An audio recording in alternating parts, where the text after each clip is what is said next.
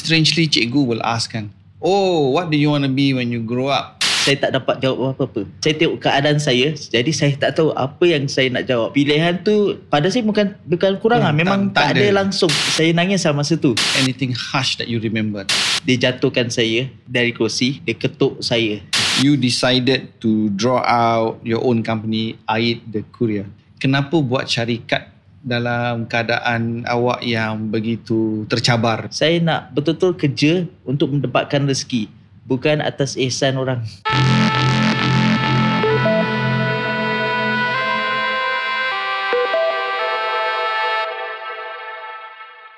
Dalam hidup ni ramai yang ingin mencari kehidupan yang sempurna, tapi apakah kehidupan yang sempurna itu yang kita mahukan? Sama ada kita mahu kebahagiaan, kita mahu kekayaan dan juga sebagainya.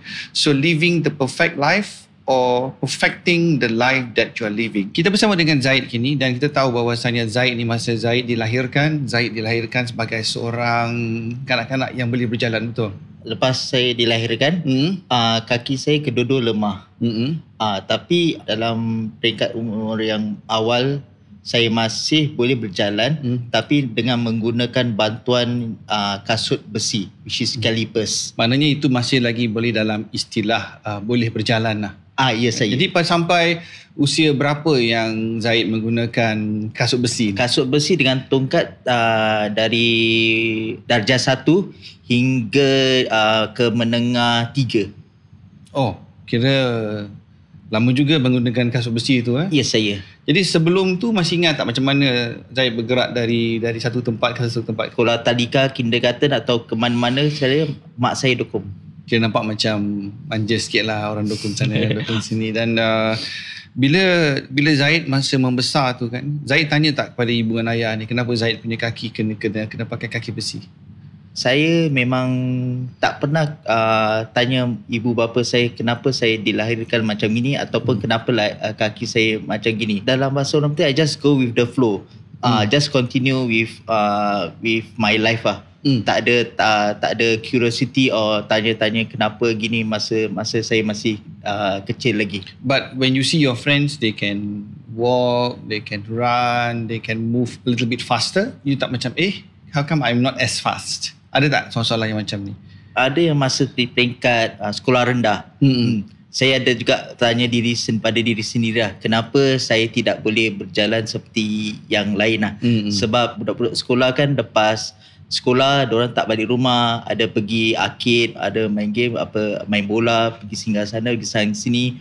Tapi saya tak dapat. Saya hanya boleh dari sekolah ke rumah, rumah ke sekolah. Itu saja.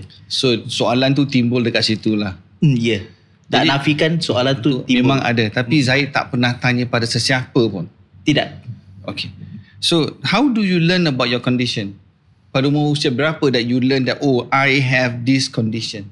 Okay, memang dari kecil memang dah pergi jumpa doktor lah. Pakar kaki. Mula-mula memang Zahid tak faham sebab masih kecil lagi kan, dan bahasa Inggeris diorang pun, medical science pun Zahid tak faham. Kira bahasa dalam lah Ya, saya. Lama-lama baru Zahid tanya sendiri lah. Kenapa kaki Zahid ni, baru Zahid tahu. Bila kita masa muda ni kan, strangely cikgu will ask kan, oh, what do you want to be when you grow up? Everybody has their ambition. Bila come to your time, Zahid, what is your ambition? What do you say? Okay, yang ni saya ingat. Yang ni saya ingat. Memang tak boleh lupa. Tu baru saya masuk darjah 1.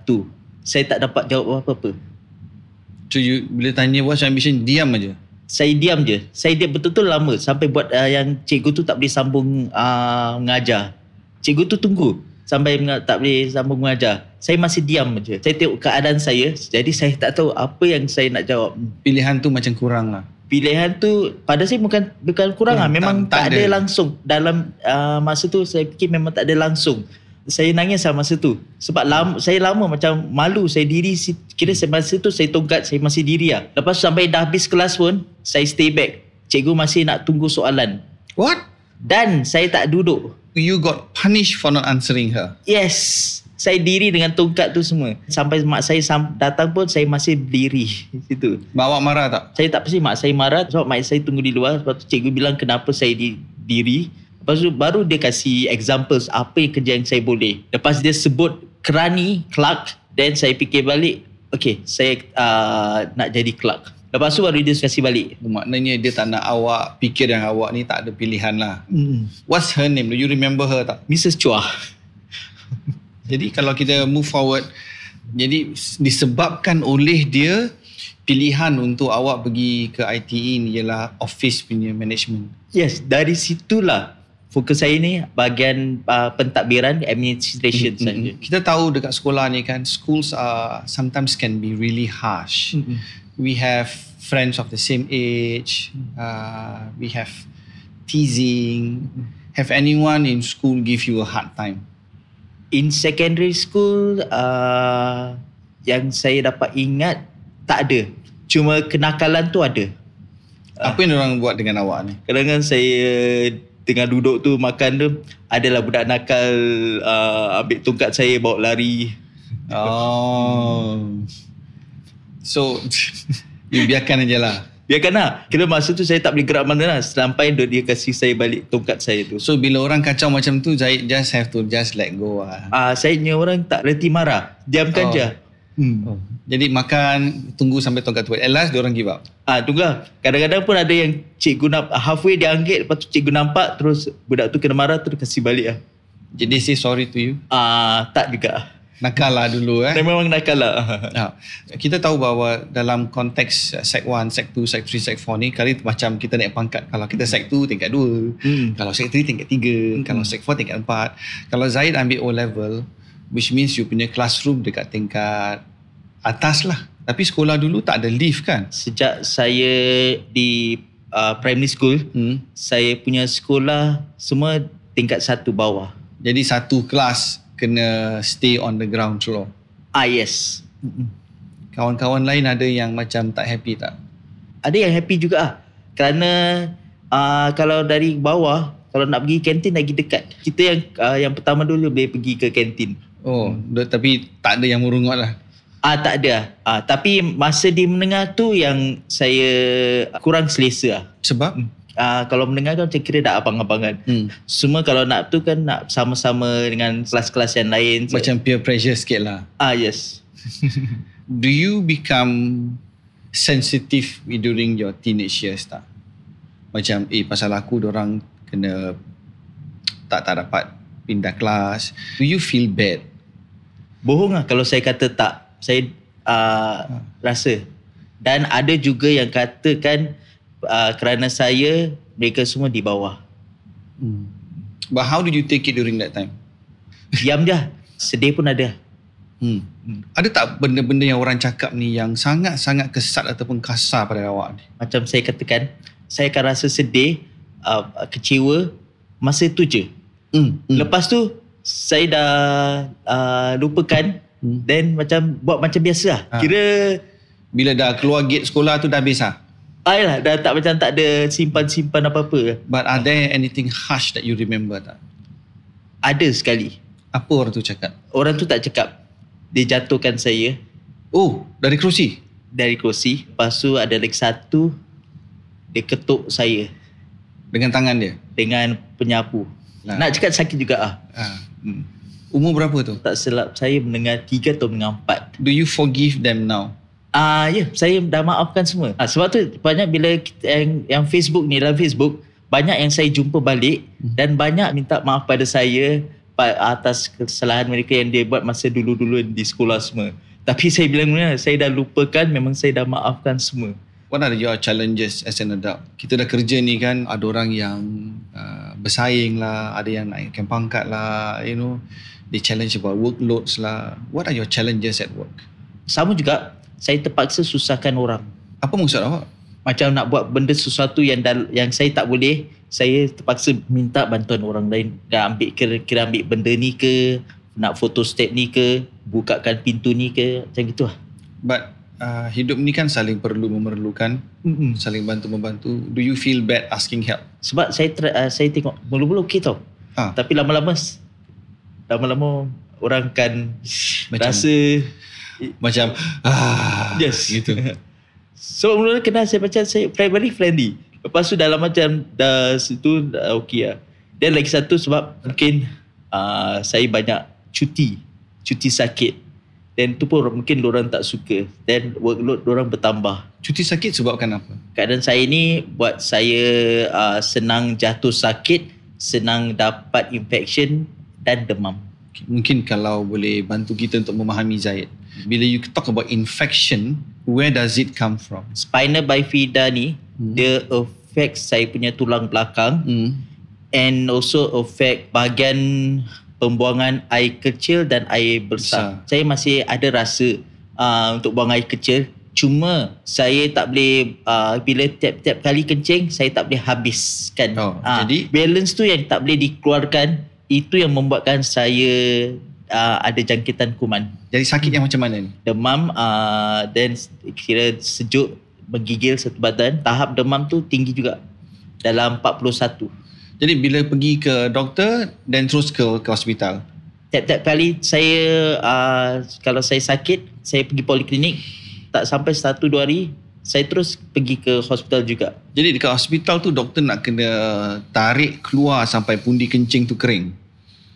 Tak. Dia akan matikan bakteria lah. Tak, dia juga akan nak keluarkan kencing, masukkan tube lah. Oh, okay. Is the process very painful for you? Tak, sebab saya tak rasa. Okay, saya boleh rasa saya buang air kecil. Tapi tak tahu kenapa bila kuasa Allah SWT, bila tube tu masuk, saya tak rasa apa-apa. How long cuti bila sakit macam ni? Dalam hospital selalu seminggu. Then hospitalization seminggu.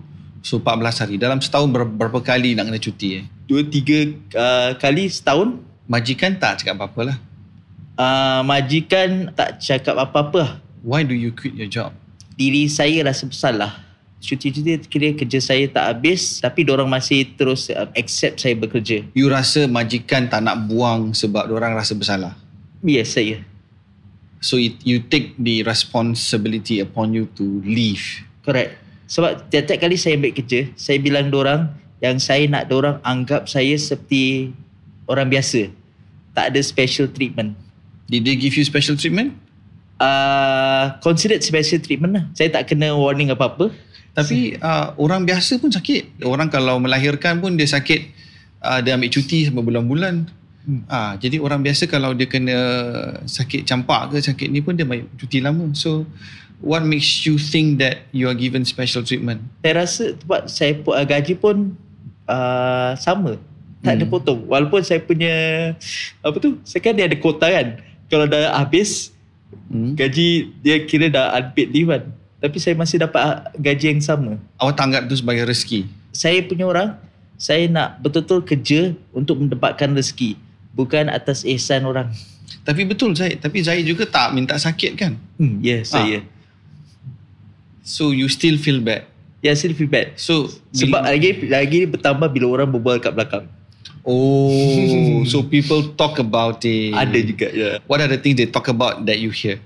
Macam welcome back tu lah. Lepas tu macam sarcastic. Welcome back.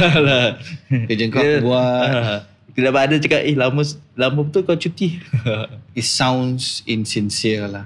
Yes. Do you think people around you are not kind to you? Depan cakap lain, belakang orang umpat. So it's painful to hear. Ya, memang sakit lah. Cakap belakang, tapi lepas tu bila depan cakap lain. Macam biasa gitu. So you have met so many people like that? Ya, saya. Awak maafkan diorang tak? Sebab macam saya kata, apa-apa pun saya tak simpan, saya terus maafkan. Sebab mak saya pun selalu kata maafkan orang. Berapa company yang you dah berhenti kerja ni? Dalam 6-8 gitu. Sebab saya punya kerja selalunya either 1 year atau paling lama pun 3 tahun. So lepas syarikat yang ke-8 ni you macam okay enough lah? Yang last saya jatuh sakit tu, saya was warded. Same issue lah? Same issue, tapi itu saya rasa dah berapa kali. Itu dah lebih daripada 3 kali. And that the last admission saya diberikan surat yang memaklumkan bahawa saya tak boleh kerja sepenuh masa. Only part time? Yes. Has all this been very tough on you? Memang tough lah. Tapi semua pengalaman ni yang bawa saya sampai ke sini. Bila sebut tentang sampai ke sini ni, lepas syarikat ke-8 ni, you decided to draw out your own company, Aid the Courier. Kenapa buat syarikat dalam keadaan awak yang begitu tercabar? Bila saya dah dapat surat tu, kira menyatakan saya tak boleh kerja full time. Okay, tu betul-betul saya betul-betul rasa down habis lah, kecewa habis lah. Sebab saya punya orang, saya nak kerja seperti biasa. Saya nak dapat pendapatan. Saya juga nak seperti yang biasa. Saya nak tanggung ibu bapa saya, nak biayai apa-apa keperluan mereka. Sebut tentang jaga ibu bapa ni, awak ke yang menjadi tunggak sokong ibu dan ayah awak sekarang ni? Ya, saya. So you live with them? Ya, saya. Berapa umur mereka sekarang? Ibu saya nak masuk 64. Ayah saya 67. Masih sihat ataupun dah sakit-sakit tua? Mak saya sihat tapi dia ada sakit yang selalunya orang tua ada, yang 3 rangkai tu. Abah saya dia dialisis peringkat yang akhir. Okay. Jadi kehidupan yang mencabar, kemudian dicabar dengan orang tua yang memerlukan sokongan awak ni. Ya, saya. Walaupun saya dah bambang, saya mahu buat sendiri.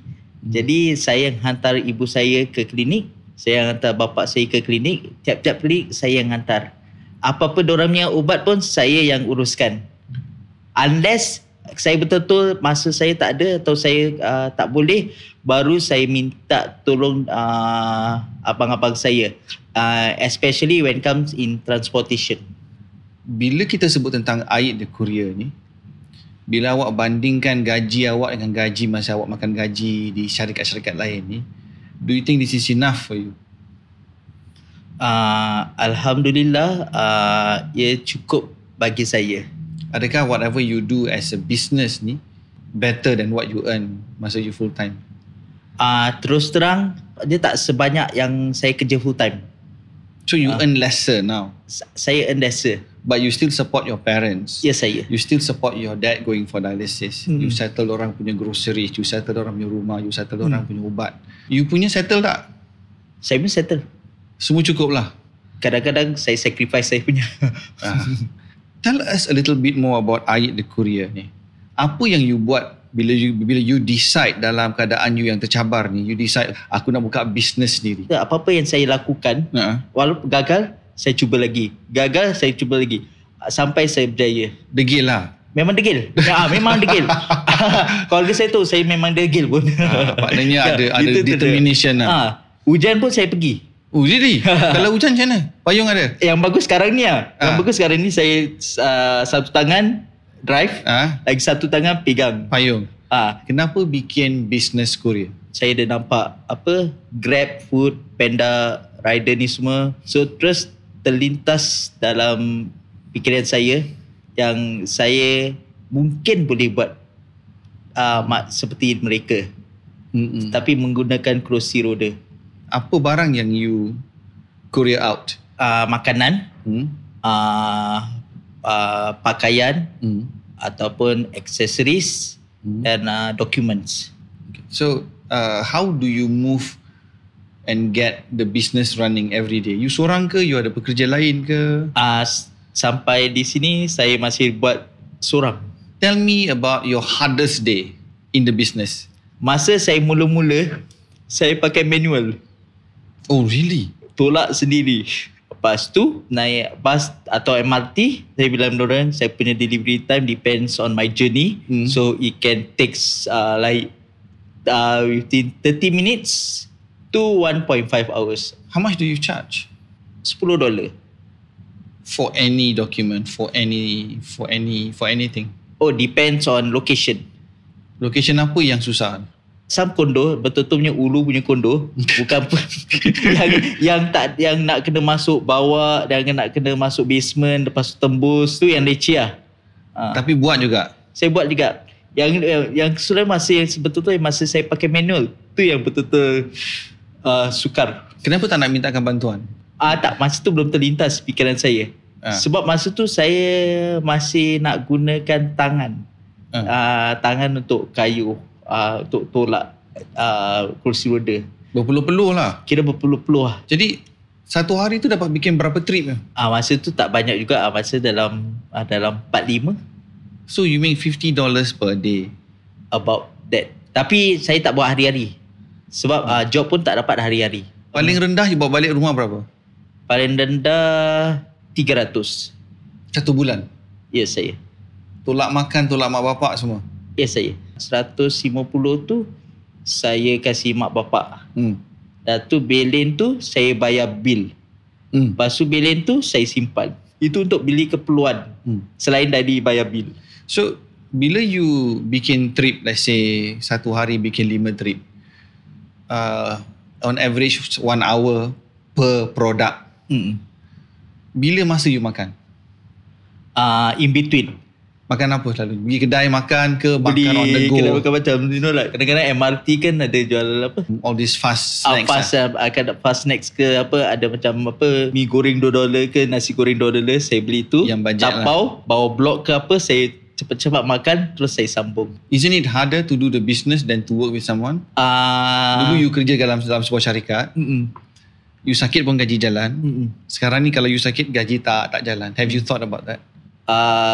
Terus terang, walaupun berpeluh, saya tak rasa penat langsung. Setiap kali saya dapat job, saya rasa excited. Dan balik rumah pun saya tak mengeluh. So you're happier now compared to then? Alhamdulillah, semakin happy saya. Bila awak bikin bisnes Aid the Courier ni kan, awak seorang, but awak ada impian tak untuk syarikat ni? Kalau diizinkan, saya nak besarkan dan saya ingin ada pekerja-pekerja seperti saya. Tapi Zahid juga merupakan seorang yang sangat independent, very independent dan sangat berdikari. Do you think it's possible that the expansion can happen? Possible, insyaAllah. Where do you see yourself 5 years from now? Saya dah ada pekerja. Okay, berapa ramai? As long as saya dapat 5 cukup. Now, tell me about you punya clients kan? They deal with you via Facebook, correct? Yes, saya. Okay. They don't see you when they do the placement of order, correct? They don't. When you arrive at the destination, when they saw you, how did they react to you? Those who really don't know, okay, betul-betul tak tahu langsung. Diorang terperanjat tau. Diorang duduk pintu, nampak saya, sorry, I'm not interested. Terus tutup pintu. Lepas tu saya ketuk, lepas tu hi, I'm Aid the Courier, doing the delivery for you. Oh my gosh, I don't know that you are on wheelchair. Yeah. Okay, now usually manusia ni diorang ada banyak ihsan. Okay, selalunya let's say you charge $10. When they give you extra, do you take it? Bila diorang offer, diorang kasih saya macam sebagai hadiah, saya tak terima. Why? Saya tak terima. Saya bilang diorang, saya cuma ambil upah saya untuk delivery. Because? Sebab saya buat ni untuk mencari rezeki. Betul. Bukan untuk meraih simpati, dapat benda-benda ni semua. But when I look at you, I don't pity you, but I just want to share a little bit extra from myself. Do you will take things like that? Saya dah tanya Ustaz ni okay, boleh ke saya terima gini? Sebab saya punya, memang saya buat ni bukan untuk raih simpati dan saya tak nak orang kesiankan saya. Tapi Ustaz kata kita tetap kena terima, kita tak boleh tolak, kita tak boleh sekat orang punya pahala. Diorang pun nak cari kebaikan lah. But when you don't allow, diorang hampa nanti kan. If I want to engage you, where can we find you? Okay, for all booking of slots and enquiries, you can macam syarikat terkemuka berbual. You can DM me at my Facebook page, Aid the Courier. Aid as in AYEED, the Courier. Kita tadi bicara tentang awak primary school, secondary school, kemudian ITE, kedan kerja. Kita semakin lama, kita semakin meningkat dewasa, betul? Jadi kita nak sebut tentang manusia dan hati dan perasaan dia lah. Have you thought about having a family, raising a child? Have you thought about having a relationship or wanting a relationship? Macam sekolah menengah tu, mungkin ada perasaan nak suka dengan apa tu, mungkin ada. Tapi lepas saya kira dah start saya bekerja, saya tak ada fikir tu langsung. That's hati untuk mendirikan rumah tangga ke, untuk having relationship, tak ada lah. Tak ada. Sebab saya ni masa saya tu mak bapak saya jaga saya. Dan saya tahu betapa susah mak bapak saya nak jaga saya. So nak duduk dengan saya memang susah. Nak kena jaga makan minum saya, nak kena, kalau saya sakit ni semua nak kena saya jaga. Jadi saya memang dari situ saya tak nak kira fikir soal cinta atau soal kahwin ni semua. Sebab saya tahu keadaan saya macam mana. Saya punya tahu hidup saya macam mana. Tapi dalam hidup ni kan, kadang-kadang kalau kita tak minat pun, orang minat. Do you have someone who approach you? Ada. Who wants to be your friend? Ada. Yang kata tak apalah, tak salah kita nak kawan. Kan awak pun orang baik, saya tengah cari orang baik-baik. Jadi how do you move away from that? Because you dah determine you punya jiwa dan perasaan kan. How do you turn them down? But they just want to be your friend. Mula-mula saya kawan okey boleh. Tapi bila dia dah macam sentuh bab macam nak lebih daripada kawan tu, saya terus terang saya kata tak boleh. They are ready and willing to accept you the way you are. Itu yes. hakikat dia lah. Yeah. But awak lebih realistik lah. Saya lebih realistik. Saya tetap dengan pendirian saya tak nak. Diorang hampa tak? Itu saya tak pasti lah. Saya pun tak dapat banyak proposal dari awak lagi terang. Do you think that you are being fair or unfair to them? Yang saya tahu saya buat ni untuk kebaikan dorang. Satu pasal saya tak nak kongsi kasih saya dengan mak saya je. Saya nak jaga mak saya je. Sebab saya tengok banyak, saya tengok dari di luar, banyak yang dah berumah tangga tapi dengan mertua-mertua dia agak renggang. Sebab tu sekarang saya pindah rumah, mak bapak saya duduk.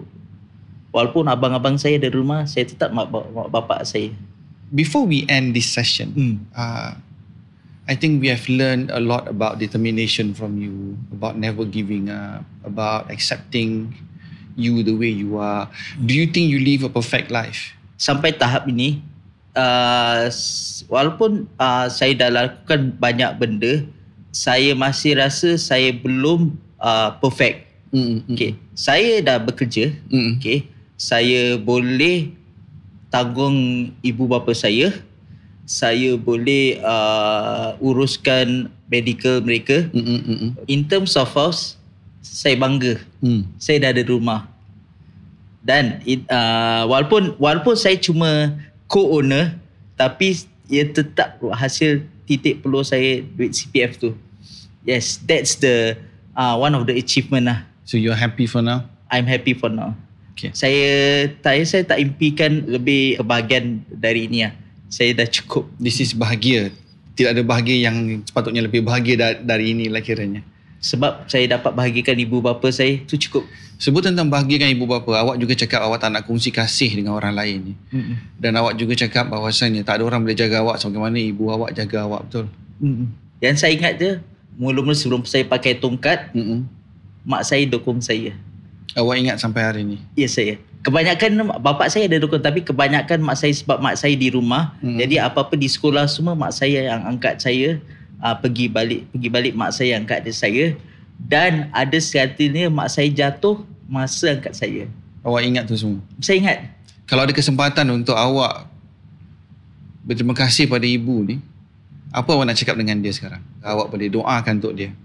So jadi doa awak ni bagi kita anak-anak ni yang mendengar ni, agar kita ni juga dapat pelajari dan kita juga dapat lakukan doa yang sama dari jauh. Macam saya doakan. Okay. Right, macam saya doakan, saya memang selalu doakan ibu bapa saya dipanjangkan umur, diberikan kesihatan baik, amin, dipermudahkan urusan semua, amin. Saya memang cuba sedaya upaya saya untuk meringankan beban mereka. Yang the latest saya buat ni, saya ambilkan pembantu untuk mak saya. Walaupun saya tahu bayarannya mahal dan bulan-bulan pun kena bayar mahal dan saya kena bekerja keras, saya tak kisah. Asalkan ibu bapa saya terjaga, urusan mereka dipermudahkan. membahagiakan orang tua itu merupakan bukan sekadar doa, tapi satu lafaz dan juga perbuatan yang harus kita lakukan.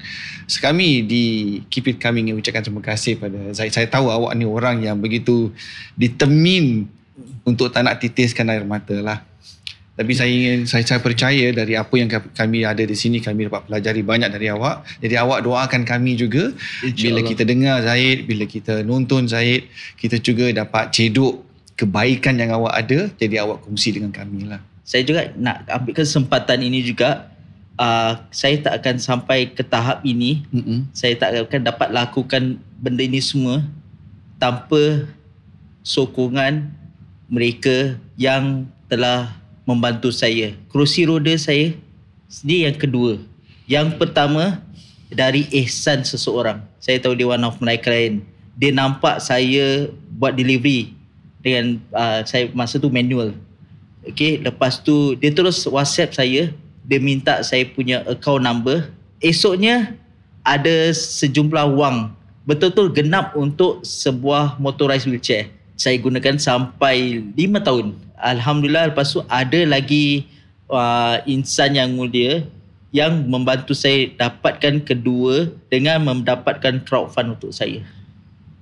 Jadi ada orang yang baik hati lah. Yes, saya. Like I'm so blessed. Rahmat Tuhan tu ada lah kan. I'm so blessed. Then the latest one is, this saya tak cakap penuh dengan orang yang saya nak ambil meet. Tapi memang dalam hati saya tu, saya nak ambil meet. Lepas tu tiba-tiba, tapi orang tu memang dekat dengan saya. Bukan keluarga, dia kawan. Yang depan baik, belakang pun baik. The latest dia bantu saya, dia berikan sejumlah wang untuk saya dapatkan meet. Kira saya save half of the amount to get a meet. Itu yang dinamakan rezeki kan. Itu lah. Saya tak tahu. Kami juga doakan agar kesejahteraan menjadi milik anda. Kami juga doakan agar semuanya berjalan dengan lancar. Dan terima kasih kerana sudi bersama kami dalam Keep It Coming. Terima kasih Abang Adi. Salam dulu. Terima kasih. Sama-sama. Nanti ada rezeki, saya boleh bekerja lah dengan awak nanti. InsyaAllah. Okay. Thank you. That's all for Keep It Coming.